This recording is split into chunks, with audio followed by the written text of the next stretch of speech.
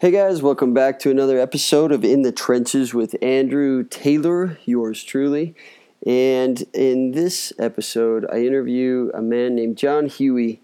John is a walking legend, and I really enjoy this human being. He's been a teacher and an educator his entire life. He comes out of Albany, Georgia, and you will be able to tell with his beautiful southern drawl. And he's just got a way with words. He's kind of poetic in nature, and I just really enjoy listening to him. I think I had a smile on my face just this entire interview, and I think you will too. John has a long history with outdoor leadership. He worked at the Minnesota Outward Bound School and later North Carolina, and then served in a board position, I think internationally for Outward Bound, which took him all over the world. And he loves nature. He loves the outdoors. He loves working with young people, and he's got a lot to teach. And he just retired, as he describes in the interview. He's 99% retired, but he's far from slowing down. And he talks about staying young and all the things that we can do to keep life interesting. So I hope you enjoy this interview. I had a blast, and have always looked up to John since the day I met him. So please enjoy, and thanks for joining. John Huey, welcome to the podcast. How you doing today? I'm doing good, Andrew. Good to hear your voice. Hey, thanks, man. I'm excited to interview you. A couple of weeks ago, I was talking to our mutual friend, Josh Watson, and I said, Josh, who should I interview for the podcast? And he said, you've got to interview John Huey before you do anything else. And I agreed right away with him. And so anyway, thanks for being on. You're welcome. I might interview you if you don't watch out. I think you're going to be a lot more interesting than I would be. So, there's a lot we could start with, and you've got quite a history of, teaching and working in the Army and, being a major part of starting Minnesota's Outward Bound. And when I met you, I met you on the tail end of your career as an educational consultant.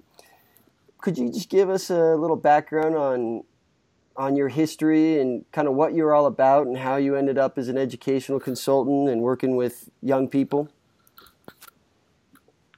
Sure. I'm still trying to find out what I'm all about. Like a lot of us in this work, I'm a searcher. I've always been a searcher, and I continue to search for meaning and understanding as I continue to grow older. I started out in South Georgia, Albany, Georgia, and I came out of that town and went to Davidson College and then Emory University and the University of California, Santa Barbara over a number of decades, and got my PhD in experiential education at University of California, Santa Barbara, by which time I was almost 40 years old. And during those first 40 years of my life, my search for meaning and purpose and mission, which was very hard to define. I mean, I've always been a generalist. I never could figure out what to specialize in, if anything. I majored in history and English. But I ended up in my 20s at the Minnesota Outward Bound School working under Bob Pei, P-I-E-H. And Bob became the first real mentor that I really ever had, or at least the most important mentor. He was a fully developed human being, about 55 when I met him. I was about 25, and he had founded the Minnesota Outward Bound School, and he hired me to start in there at the bottom of the ladder as an assistant instructor when I was 25 or so. So I dropped out of graduate school at Emory for a while and dove into Outward Bound the following 3 summers. That was summers of 65, 66, 67. And I knew that I had found my niche. I'd found my calling. I'd found my culture. I'd found my type of people, adventurous, spirited, hilariously funny people with a great sense of seriousness of purpose. Those two things combined really drew me in. And I love the wilderness and adventure and the impact I saw the Minnesota school up in the Boundary Waters canoe area having on young people. So that's a long-winded, not so short answer to your first questions. That's kind of how I got started in experiential education, learning by experience, learning by doing, which was very much a contrast to the way I had been educated in South Georgia, which is very traditional, very compartmentalized. and where we were really almost never exposed to the real culture in which we live, tightly segregated, very racist, and so I grew. I needed to break out of that to find the wider world and find my own mission and purpose in the wider world. With Outward Bound helped me to do that. How's that for starters? That's a great start. You know, we both share a mutual love for Outward Bound. I worked at Outward Bound in Costa Rica 15 years ago, and that definitely had an impact on me. For those that don't know, could you talk about what Outward Bound is and also kind of describe what experiential education is? Well, I'll take a shot at it. But by the way, if you were in Costa Rica 15 years ago, we might have crossed paths because I was down there 15 or 20 or so years ago doing a reconnaissance for the North Carolina Outward Bound School, which I directed for 20 years, 1977 to 2004. And we put programs in place in Costa Rica, mobile programs, and I climbed Chirripó, and I just about gave out of gas due to altitude sickness. I'm only about 12 feet. But that wasn't you I saw up there gasping for breath, was it? It might have been, man. We were probably both struggling at that point. I remember I had to lay down on the path and take a few steps and lay down again and again, or lie down, one or the other. Anyway, you asked me to define Outward Bound, and I'll do that briefly. And Outward Bound started in Great Britain through the influence of Kurt Hahn, a German philosopher educator who fled Nazi Germany because he was part Jewish, and he escaped Nazi Germany in the 30s and was asked by British leaders to start a program for character development for young British merchant marine during World War II, who were dying. They were dying in great numbers in the North Sea, and it was observed that the younger men were giving up, dying, not because they were wounded so much as because they gave up. They didn't know what resilience, what toughness, what stamina that they had inside of them. So, while the older merchant marine would survive in the same circumstances, so that observation led to Kurt Hahn's being asked to start a program on the British Isles that worked with younger 16, 17, 18-year-old British youth men at that time, young men, to bring out the best parts of their character: resilience, toughness, stamina, endurance, the will to live, especially the will to live. Never was a survival school. Wasn't about the skills of survival, although that affects the popular image of it. It's always has been and still is about evoking the will to live, the strength that we have stored inside us if we can ever discover it. So over the years, from the time that Kurt Hahn founded the first Outward Bound school in Aberdofi, Wales, Outward Bound spread to many other places in Great Britain, and eventually wherever the British flag was flying, Outward Bound ended up in that culture, whether it was Hong Kong or Canada or any other place where the British Empire had gone. And but in 1962, it came to the United States through the influence of Josh Miner, who had studied with Kurt Hahn in Great Britain. And Josh was a teacher at Andover, and he brought Outward Bound back from his time with Kurt Hahn in the 1950s and planted it finally in Colorado in 1962, the first Outward Bound school in the United States, and it spread from Colorado to Oregon and Hurricane Island, Maine, and Minnesota, and eventually North Carolina and other places. So that's another long-winded short answer to your good question. What is Outward Bound? It's an unfolding character development program that takes young people, and today many others besides young people, and gives them a carefully designed wilderness experience so that they can discover themselves in the natural world, away from all distractions, and discover some virtues and qualities that serve very well when you go back home: resilience, compassion for others, craftsmanship, teamwork, and many other values and virtues of that kind. So, and that's a fantastic description. What do you think? And you have a PhD in experiential education. What is experiential education, and how do those two correlate? With Outward Bound, and kind of what shaped your career? Well, experiential education is any enterprise, any educational enterprise, or any experience, really, any activity that enables you to learn by the experience itself. For example, I'm taking a woodworking class right now with my wife. I'm trying to build a small table. I'm not reading a book about building a small table. I'm building the table. And that's experiential learning. I have a mentor who's a great teacher. He happens to be from Great Britain, and he's a rock climber, by the way.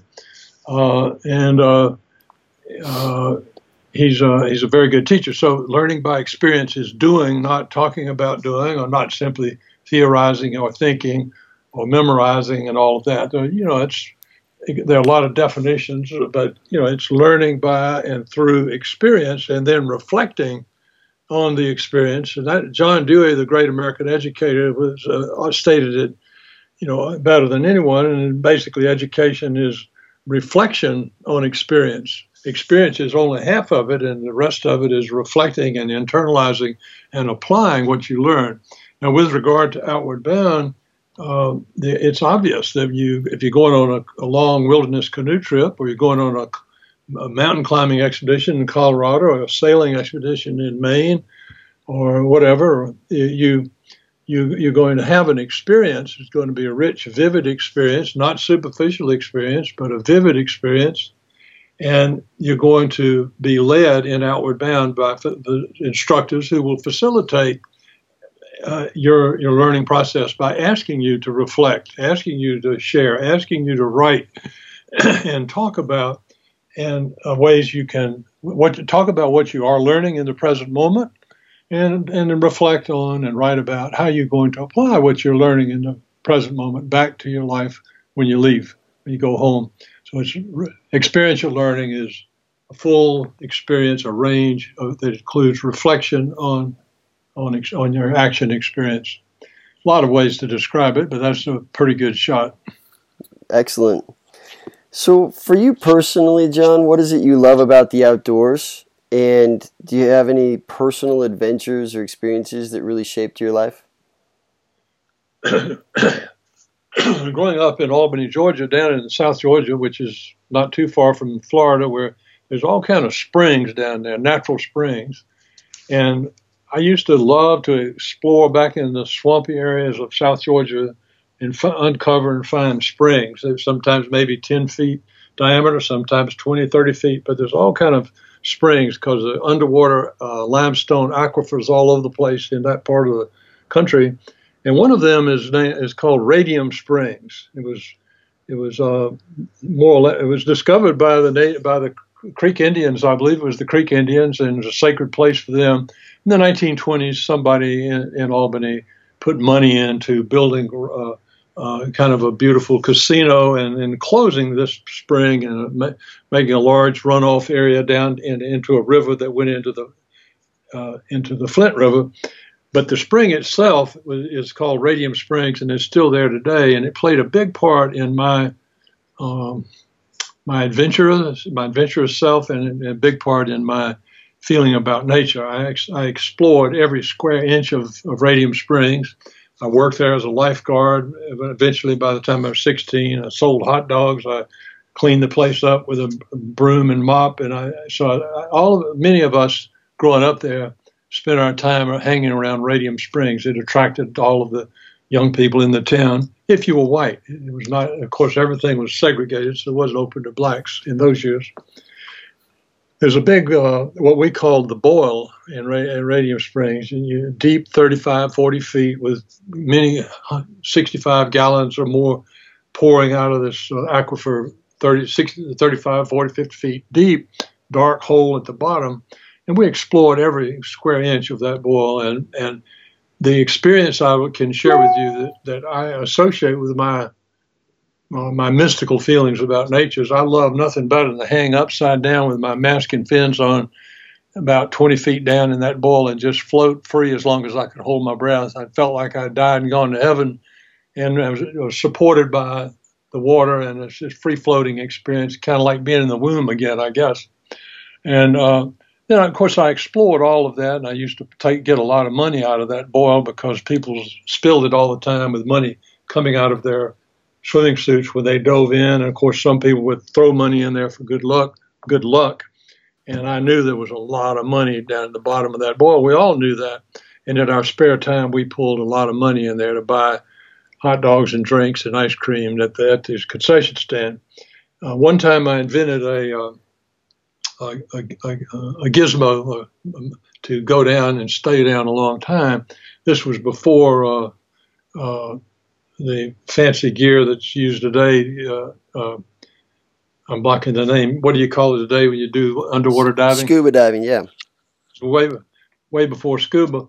So I decided that the smart thing to do was to get a 75-foot rubber tube from a hardware store, maybe about 3/4 of an inch thick, but with a good air hole going all the way through it. Put a bicycle valve on one end, and a mouthpiece from a snorkel on the other end. So I put the mouthpiece carefully taped onto that tube in my mouth, and then the other end I had two valves on a big inner tube. I had a second valve put on the inner tube so that you could put a bicycle pump on one valve that went into the inner tube and pump air into the inner tube, keep it pumped up. And you could put this long tube with another valve, another screw in place, on that so that when the bicycle pumped air into the inner tube, it pumped air out through the long 75-foot tube into my mouth. You follow me? Yeah. This sounds awesome. All right, so here I go. Everybody's about 100 people surrounded and watch me go down and try out this contraption, and it worked like a charm. I, took a rock in my hands and sank down to the bottom. I had fins on, had a mask on, and I stayed down for 30 minutes or so, and I probably came up with $10 in Indian head nickels and buffalo nickels, Indian head pennies and Russian coins and quarters and 50-cent pieces and silver dollars, everything that people had thrown in there. I'm just sitting down there wiping my hand over the sand and rocks and putting it in a little sack. But I felt all this pressure building up on the face mask. I didn't have enough sense to realize that all I had to do to relieve the pressure was exhale through the nose, and it would have taken the pressure off. But I didn't do that because I was fearful of breaking the seal, and the mask might fill with water. So I just endured the pressure. Finally, when I came up, after about 30 minutes, I took the mask off. I looked up at about 100 people. They were all saying, "Way to go, John." And I was so proud I'd stayed down that long. And I took the mask off, and they said, "Oh my goodness, John, your face is bloody. All the blood come around, come to my surface of my face." So I had a little headache for a while, lay down until I recovered. But the main point of the story, if it has one, is that place gave me an outlet for exploration and adventure of mysterious places. It gave me a sense of sort of a mystic feeling for nature, floating free in that water and feeling at home. And there were many other places around South Georgia like that I could explore and did explore with my friends. I was never a hunter, but I was always an explorer. We explored caves and any place that we felt like nobody had ever been much before. Lime sinks. There was all kind of lime sinks down there, just inexplicable little cave-ins around in the swampy areas. So anyway, lots of woods and fields and streams and mysterious places to go. That gave me a comfort level and appreciation and a comfort level with nature. But the real connection I made with nature really came when I finally got to the Minnesota Outward Bound School in the Boundary Waters Canoe area at age 25, which is, a pristine wilderness.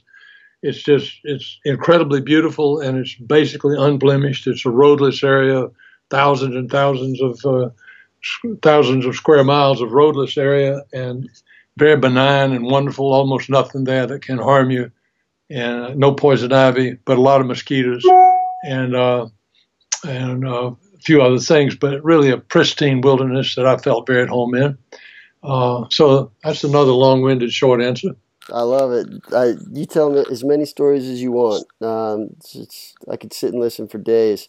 I remember when you came to Costa Rica the first time, and we were sitting on the beach, and you grabbed a old coconut, and you said, "Andrew, let's go invent a game." And within minutes, we had this 2 circles drawn up on the beach, and everybody else joined in, and we played this coconut game for probably like an hour or two. And I remember you saying something to the effect of, Andrew, there's always a game somewhere. You just got to figure it out. You remember that? I remember it very well. You remember that I beat you at the game? No, I don't remember that. That's not. I don't remember that part. But that lesson stuck with me. A stick, a rock, a coconut, whatever's around, you can entertain yourself for hours, and I think that's really relevant right now, especially with so many young people with their faces on screens, and not to get preachy or anything, but it's lost a little bit in our society right now, this ability to just sort of create adventure and fun. Do you have any thoughts on that? Well, my thought is I think you said it well, and I agree with you. I'm glad we kind of enjoyed that play together. I do feel, to me, being in the wilderness makes you playful. It's hard not to be playful in the wilderness if you're comfortable. I've seen instructors who aren't all that comfortable when they've been out in the wilderness a long time, and they fall back too much on rigid control of a group. That's a big mistake. There has to be reasonable control, but to start preventing things like jumping off rocks or swimming out of certain places, I mean, you have to allow adventure. You have to shoot some rapids. There has to be a lot of kick and fun in wilderness experience to get the juice out of it. I've been in situations where I had to make a decision in way up in the Minnesota and sometimes the Canadian wilderness, whether to keep my group, doing things, or let them sit and wait while until it stopped raining or something like that. It's always a mistake to just sit around and let boredom set in. And so I'm a big believer in keeping going, look for challenges, make games, keep it fun and playful and active as you possibly can. I recall a story you told me, and maybe I remember it wrong, but you told me some story about hiking down some railroad tracks, and you guys had some problems. You had to make a big decision. Does this ring a bell? Yeah, I was referring to that just then. And there were 2 crews on what we call an outpost trip. Bob Pay sent me with one group of 10 guys and another, and my assistant instructor, and he sent another instructor and assistant instructor with another group, and we traveled way up in the area around Armstrong, Ontario, which is all the way up near on a parallel with the Georgian, not the Georgian Bay, I forget what the bay is, James Bay. It's way up there, and we drove a long time, a day or two, to get there. When they deposited us in a little village in Ontario, and we set out, the 2 crews, and we paddled 7 or 8 days to get to our solo lake, which is Lake Whitewater, a gigantic lake. You can actually find it on some maps. And we had a wonderful experience. And then the plan was to come from, after the solo, was to make our way to the Canadian Railroad, where there was a little railroad stop with a little store, and meet there and rendezvous, the 2 crews, each coming from a separate route, rendezvous there at a time certain. And when my crew got there, when we got there, the other crew had already arrived a day or two early, and they were camped maybe a few hundred yards away from the railroad building, way out in the boondocks. I mean, way out in the wilderness. And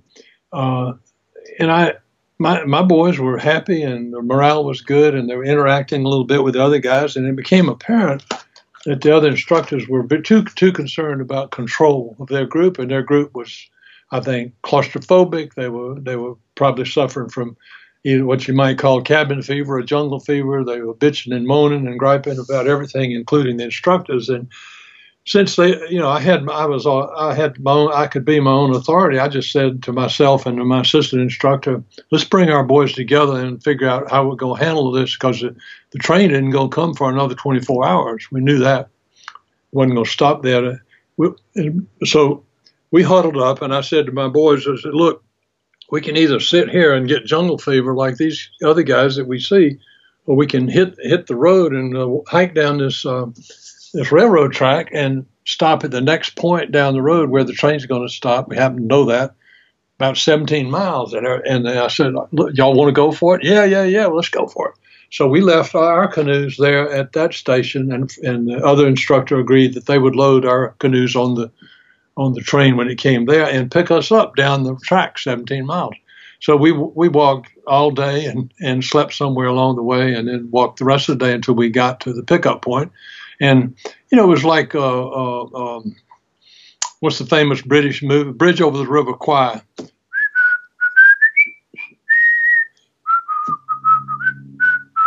We kept them marching. We sang every song.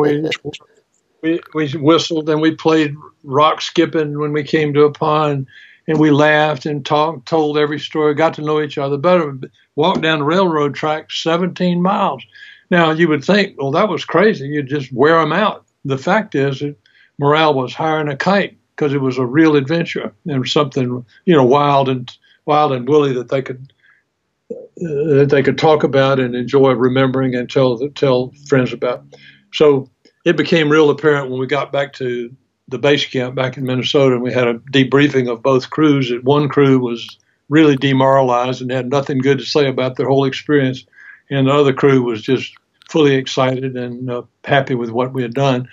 I don't take credit for all of that, but I'll take a little bit, and I think that's a good example. You read about stories like that all the time. When Shackleton, for example, in South Pole or North Pole, where he Antarctica, yeah, Shackleton, yeah. Same thing. I mean, he had to keep his crew busy and doing good things. So that's a strong belief of mine. That you throw them back on your own resources, and you can't depend on artificial things to entertain you and distract you. It's a great lesson. I had a few of those growing up as well that definitely shaped me. Also, when I was a river guide in college, I had a few experiences where it's like, well, we got to make it happen with what's here, and that definitely shaped me as well. As an educational consultant, John, what has been your real approach with young people? I know you've worked with young people of many different circumstances, but what do you generally say and do with a young person that's going through a hard time, that needs to make a big step or a change? How do you approach that conversation? Well, remember, as an educational consultant, my primary relationship was with the parents more than it was with their sons and daughters, all they had, because I usually met with the sons and daughters once or twice. But I'll take your question. I mean, when I talk to young people as an education consultant, I basically did the same thing I tried to do in raising my three boys. They're now aged something like 45 to 33, and they're all adventurers of high order, adventurous.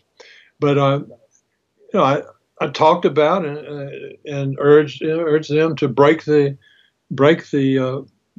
pattern that they're locked into, to get unstuck, regardless of how they were stuck. And of course, in the case of my clients, the sons and daughters of the parents who came to see me, they're stuck for a lot of different reasons, as you well know, young adults as well as teenagers. And some of them are stuck because of drugs and alcohol. Some are stuck because of depression and anxiety and many other things, mental health issues and behavioral issues of one kind or another. And I found that young people in those circumstances, and I've had some of my children have been stuck in exactly that same way, which is what brought me into education consulting in the first place, because I dove into the therapeutic world, the world of therapeutic schools and programs, in order to figure out what to do with some of my own dilemmas with my children.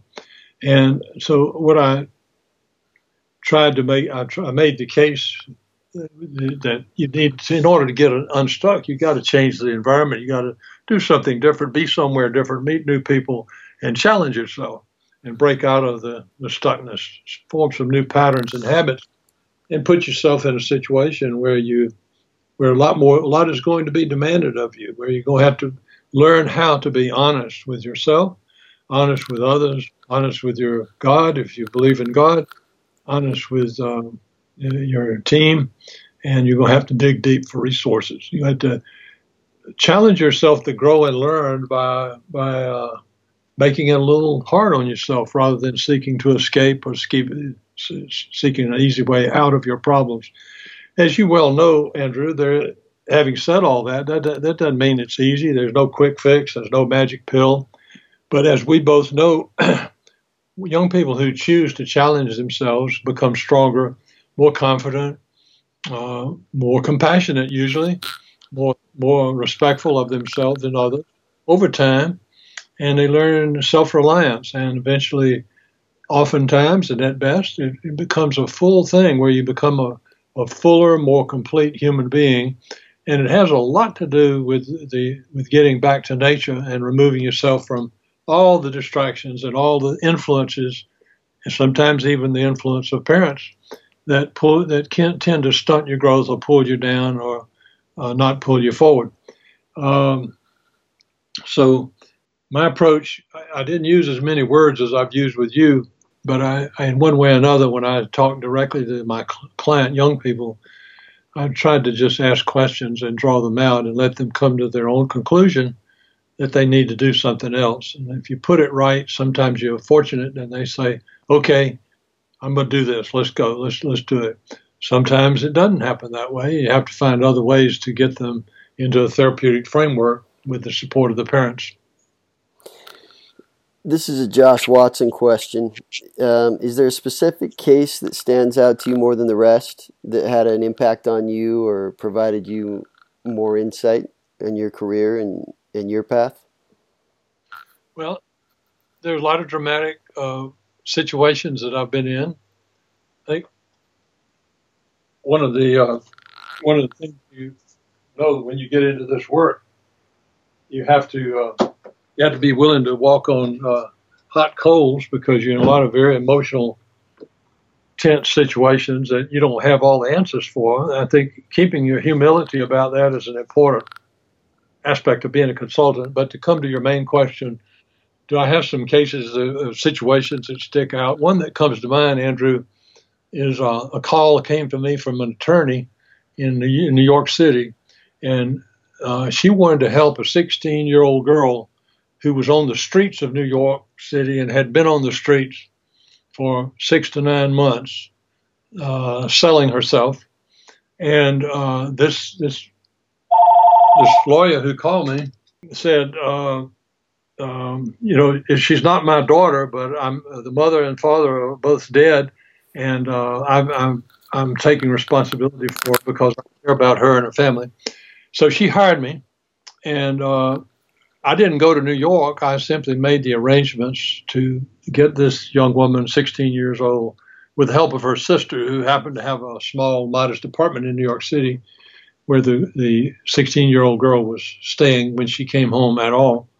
And we were able to, the transport service was able to pick her up there one night, in the middle of the night, and get her to a wilderness program in the South. And that was the beginning of her recovery process. And that recovery process went on in 2 different places, 2 different therapeutic schools, one in North Carolina, one in Tennessee. And the end result was that the girl, she was very, very bright. And she had been traumatized by the loss of both parents and other chaos in her family. There was 12 brothers and sisters. Her father was a truck driver. But this lawyer who hired me had sufficient funds to spend on these therapeutic programs. And the result was a turnaround, rather dramatic. The girl wanted to become a writer, and she's been sending me chapters of her biography and still does, and I make comments and encourage her to keep writing. She settled in Tennessee, but after she got out of that program, she met a young man, a Tennessee boy, a young man, and married him. And I went to the wedding some 2-3 years after I originally had been hired to help her. It was such a dramatic change and a remarkable change, and so that's one that's worth remembering and telling about. Wow. I'm still friends with her. Wow, that's a great story, man. Another question from Josh. He says, you were an educator in the beginning of your career. What changes have you noticed in parenting over the last, say, 40 years? Well, if I were wiser than a man, or maybe a sociologist who's read all the books, David Altshuler would probably be the man to talk to. You know David. Yeah. David writes about these things beautifully. It's very hard to know what generalizations to make. I think parents are confused. I'm confused. I mean, we live in confusing and troubled times today compared with certainly the 1950s and even closer than that. But this society of ours is much more complex, and the influence of peer relationships, the influence of media, cell phones, and social media, and all that has really changed the ballgame. And parents find it very difficult to exercise appropriate and effective supervision and control of their children, even at a very young age. And so it's a whole new thing. And the attitude of, you can't tell me what to do, I'll tell, and the belief that young people come very early now into the belief that they don't need any parental influence and they don't need to be told what to do or how to do it or what to think and all of that. And when that goes too far, you got some problems, counter authority all across the board. But as far as how has parenting changed, I really, frankly, don't know what to say. I think parents are scrambling, to figure things out themselves, because the world is complicated now for all of us. The impact of technology. This is a complex world to live in, and it is a very fast-paced world. It is increasingly an urban world, and we're increasingly disconnected from the natural world. What percentage of the kids today grow up on farms? Pretty small percentage, where the learning is often very experiential, and responsibility and having your chores and being part of a family team, etc. All that is pretty rare today, fading into memory. There are parts of Western North Carolina where that's not true, I'm glad to say. So I think the parents are struggling to figure out how they can be effective in such a complex, distracting society for our young people. And I'm almost at a loss for words to say how parenting has changed. I think that maybe one generalization would be too many parents have given up. That's one way, one idea anyway to explore that. How do you avoid giving up when you feel hopeless as a parent, when you feel out of control as a parent? What can you do appropriately and effectively to assert appropriate, loving authority and to set appropriate, responsible example for your children? Nothing more important than setting that example. And if there would be any message to parents today, it would be: look in the mirror, set the example, practice what you preach, walk your talk, and you'll have that will send a loudest possible message to your child, and get them involved in the community, and make sure that they know that being a part of a family takes work on everybody's part. Communicate. Now, that's a shotgun answer to a very good question, and you better go from here to a sociologist. No, I think it's a great answer, and it is a complex world. And, Megan and I talk about this all the time, about what are we going to do with our kids and technology. And then we look at each other and go, what are we going to do with each other and technology? We're both, on our phones way too much. And I don't know that there's a lot of easy answers because it's so there's just this big thread that goes through all of our relationships, and the technology is a part of that now, unfortunately. When we talk about, there's a common theme from you, and that is that nature, right? Getting out into nature, getting out into the outdoors. Obviously, you and I are both all about it, and that we've built our careers around facilitating that for people. What about the person that's sitting home right now and, they don't need a wilderness program. Maybe they can't take a week off for a camp out. Do you have any ideas or creative thoughts for somebody just to get more nature and outdoor exposure and adventure into their lives on a day-to-day without needing a serious intervention?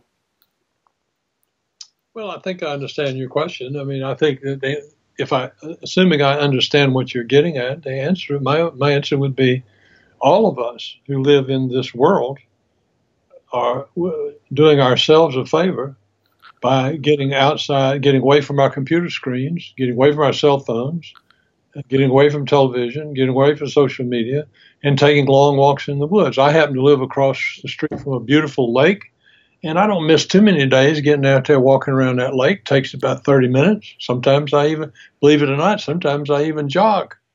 I'm trying to get ready for the senior games in a few months. I don't know if I'll be ready, but wish me luck. What are you going to do? What's your event? Oh, well, I'm going to keep it simple. One of them is flat-footed broad jump. There's a discus throw, softball throw, all kind of races. You can race I think it's a 40-yard race. There's certainly longer races. And there's swimming events. There's racquetball. I won the racquetball championship here in this county last year. And, I was in the 75 to 80-year-old age bracket, and there was only one other competitor, and I beat him. So I only had to beat one person to win the championship. But look, I think staying in good health and staying fit and staying in touch with outdoors is a spiritual regimen or a spiritual discipline. It feeds the spirit, and it keeps you aware of the beauty that is the natural world, even if it's just a park. And it keeps you in touch with the importance of the natural world and the way in which it takes care of us. And we're dependent on a healthy planet. We're dependent on it for our very life, natural resources and clean air and clean water. So my ethic is encourage people to stay in touch with it any way they're able, whether you're in a wheelchair. I have a friend who's about 60 years old who has Parkinson's disease, and she walks around this lake more times than I do every day, and it's served her very well, both because of her health and her attitude. And so everybody can't go on a wilderness trip in northern Canada. Everybody can't climb mountains, and that's okay. I think it's very important for those of us who like that sort of stuff, such as my son, Zachary, who's the head of the Access Fund over in Chattanooga. He climbs rocks that I could never do anything but look at. And but it's important for us to realize that we all can make our connection to nature in different ways. I had some part over here in Western North Carolina starting a program called Muddy Sneakers. My youngest son, Nathaniel, came up with that name, and Muddy Sneakers is now taken root in both North and South Carolina in certain counties, which gets fifth graders out of the classroom for part of their class day with their science teachers and sometimes with their social studies teachers and history teachers to go on 2 and 3 hour wood excursions in the woods in this area to do the work that they would normally do in their classroom. And that's one of the best things I can think of, because you get many of the young people growing up around wilderness areas like this one here. We're right on the edge of the Great Smokies and the Pisgah National Forest. Many of these young people growing up here in Western North Carolina have never seen the woods because of they're stuck to the media, the social media, the cell phone, TV, and all that, movies. So anyway, I've said enough. The short answer is any way you can get exposure, help people get exposure, it's a healthy spirit feeding experience in any way you can do it. Awesome. I got another question from Josh here, and if you feel comfortable sharing, he says, is there a particular time in your life that was really difficult, and what did you do to get through that? Well, you tell Josh I've got a few questions for him, too.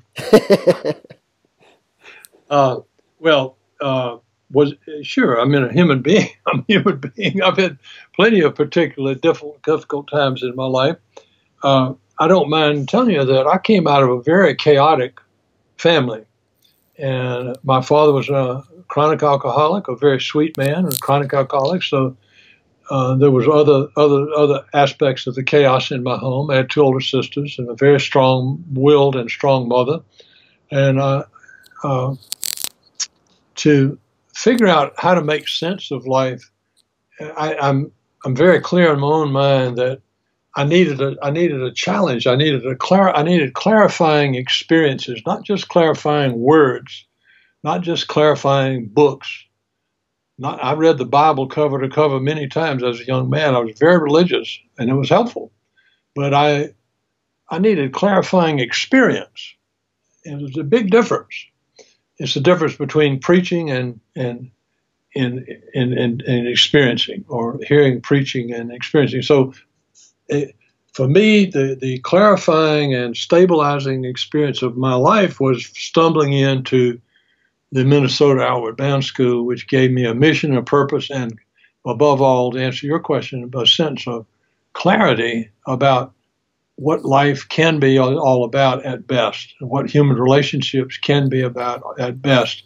Clarifying experience, when you trim down all the excess superficial stuff and just get to what's really important: earth, wind, and fire, air, warm food, support for each other, a mission, a plan, a purpose, and a determination to reach a destination.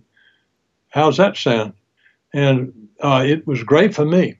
And I wish it had come sooner. For some young people, that sort of experience comes through Boy Scouts, Girl Scouts, and other experiences. But for me, it came at a time when a lot of people experience identity confusion. And you must be very familiar with that because you work with young adults. And young adults are striving mightily, by and large, to figure out who in the world they are and where in the world they're going when they become 35 and 45 and beyond. And I was certainly striving to figure myself out and figure my direction out. And for me, the clarifying experience was falling in with Outward Bound and experiencing wilderness adventure and the opportunity to teach and learn at the same time. As an instructor, the learning was every bit as significant as the teaching and facilitating was. And that's another thing, as you know, when you instruct and teach and work with kids, you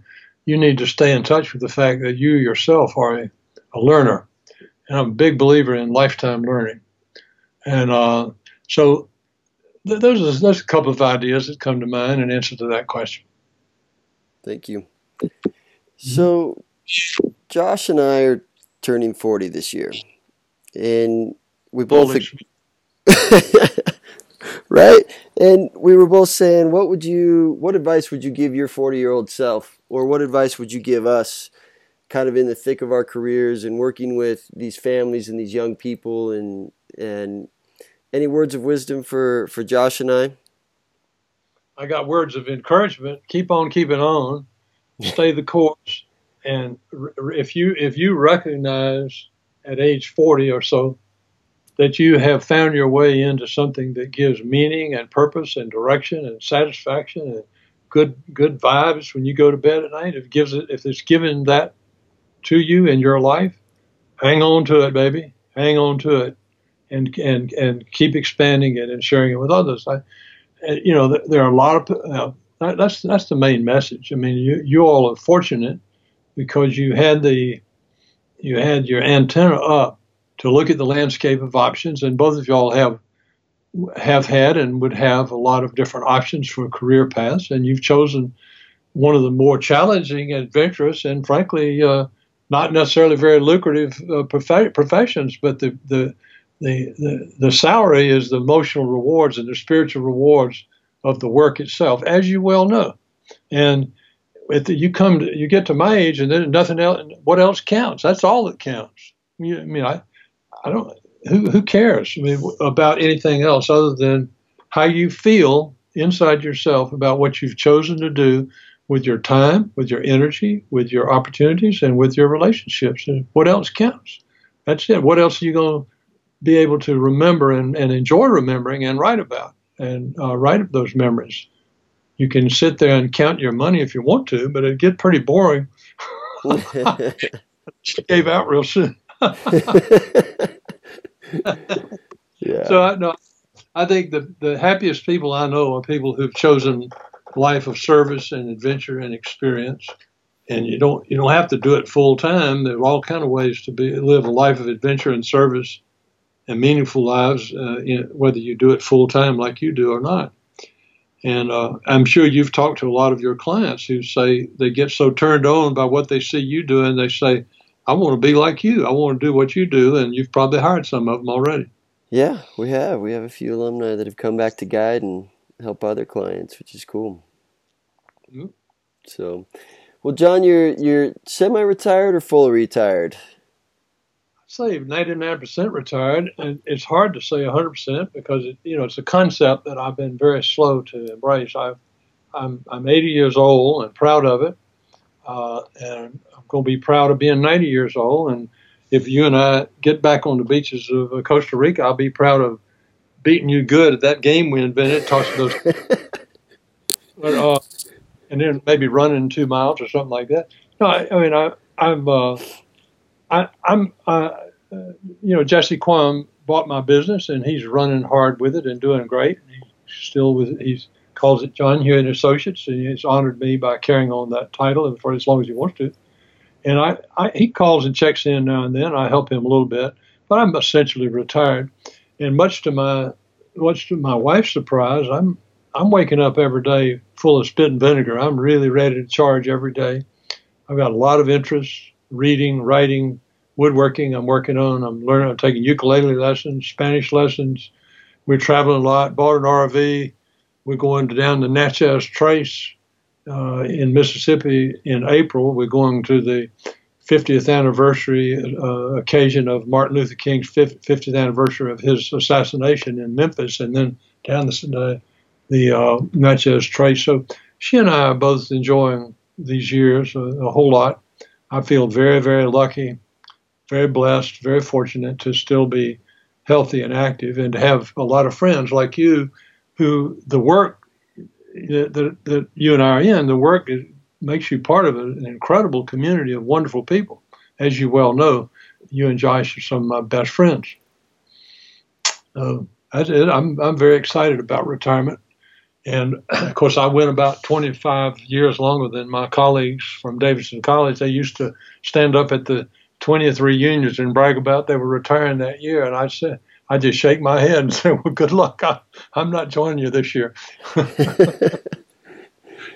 Well, I really appreciate your youthful spirit. And I hope that RV shows up on my in my driveway in Costa Rica someday. You got an open invite for that. And my only regret working with you is that I didn't get enough time. You retired too fast for me, and so I demand to see you at least once a year. Maybe show up at one of these conferences where we get to catch up with you, because I don't think I've had a conversation with you that I didn't just absolutely enjoy and love. And well, it's a real pleasure to know you and to be your friend. And I've got a suggestion. Invite me down to Costa Rica to do a safety review or a program review, and we'll be there. Deal.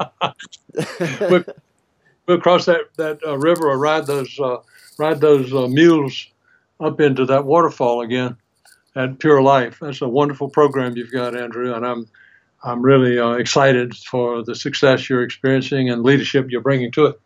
Keep up the good work, my man. All right. Thanks a lot, John. I appreciate your time, and always a pleasure, my friend. Keep your sense of humor, and that'll carry you a long way, and I'll see you later. All right. Take care. Bye-bye.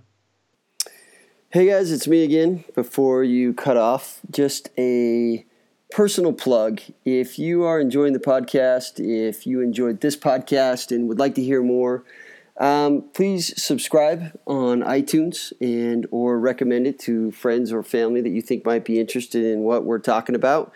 And comment. Let me know your thoughts. If you enjoyed something, be specific and let me know what you're liking, and or if you'd like to hear more of something specific. I'm having a blast doing this. I'm learning a ton, and I hope that you are too if you're along for the ride. So anyway, give me some insight and let me know how I can make things better and continue to improve what I'm doing and continue to provide something worthwhile. So thanks for joining. Have a good day.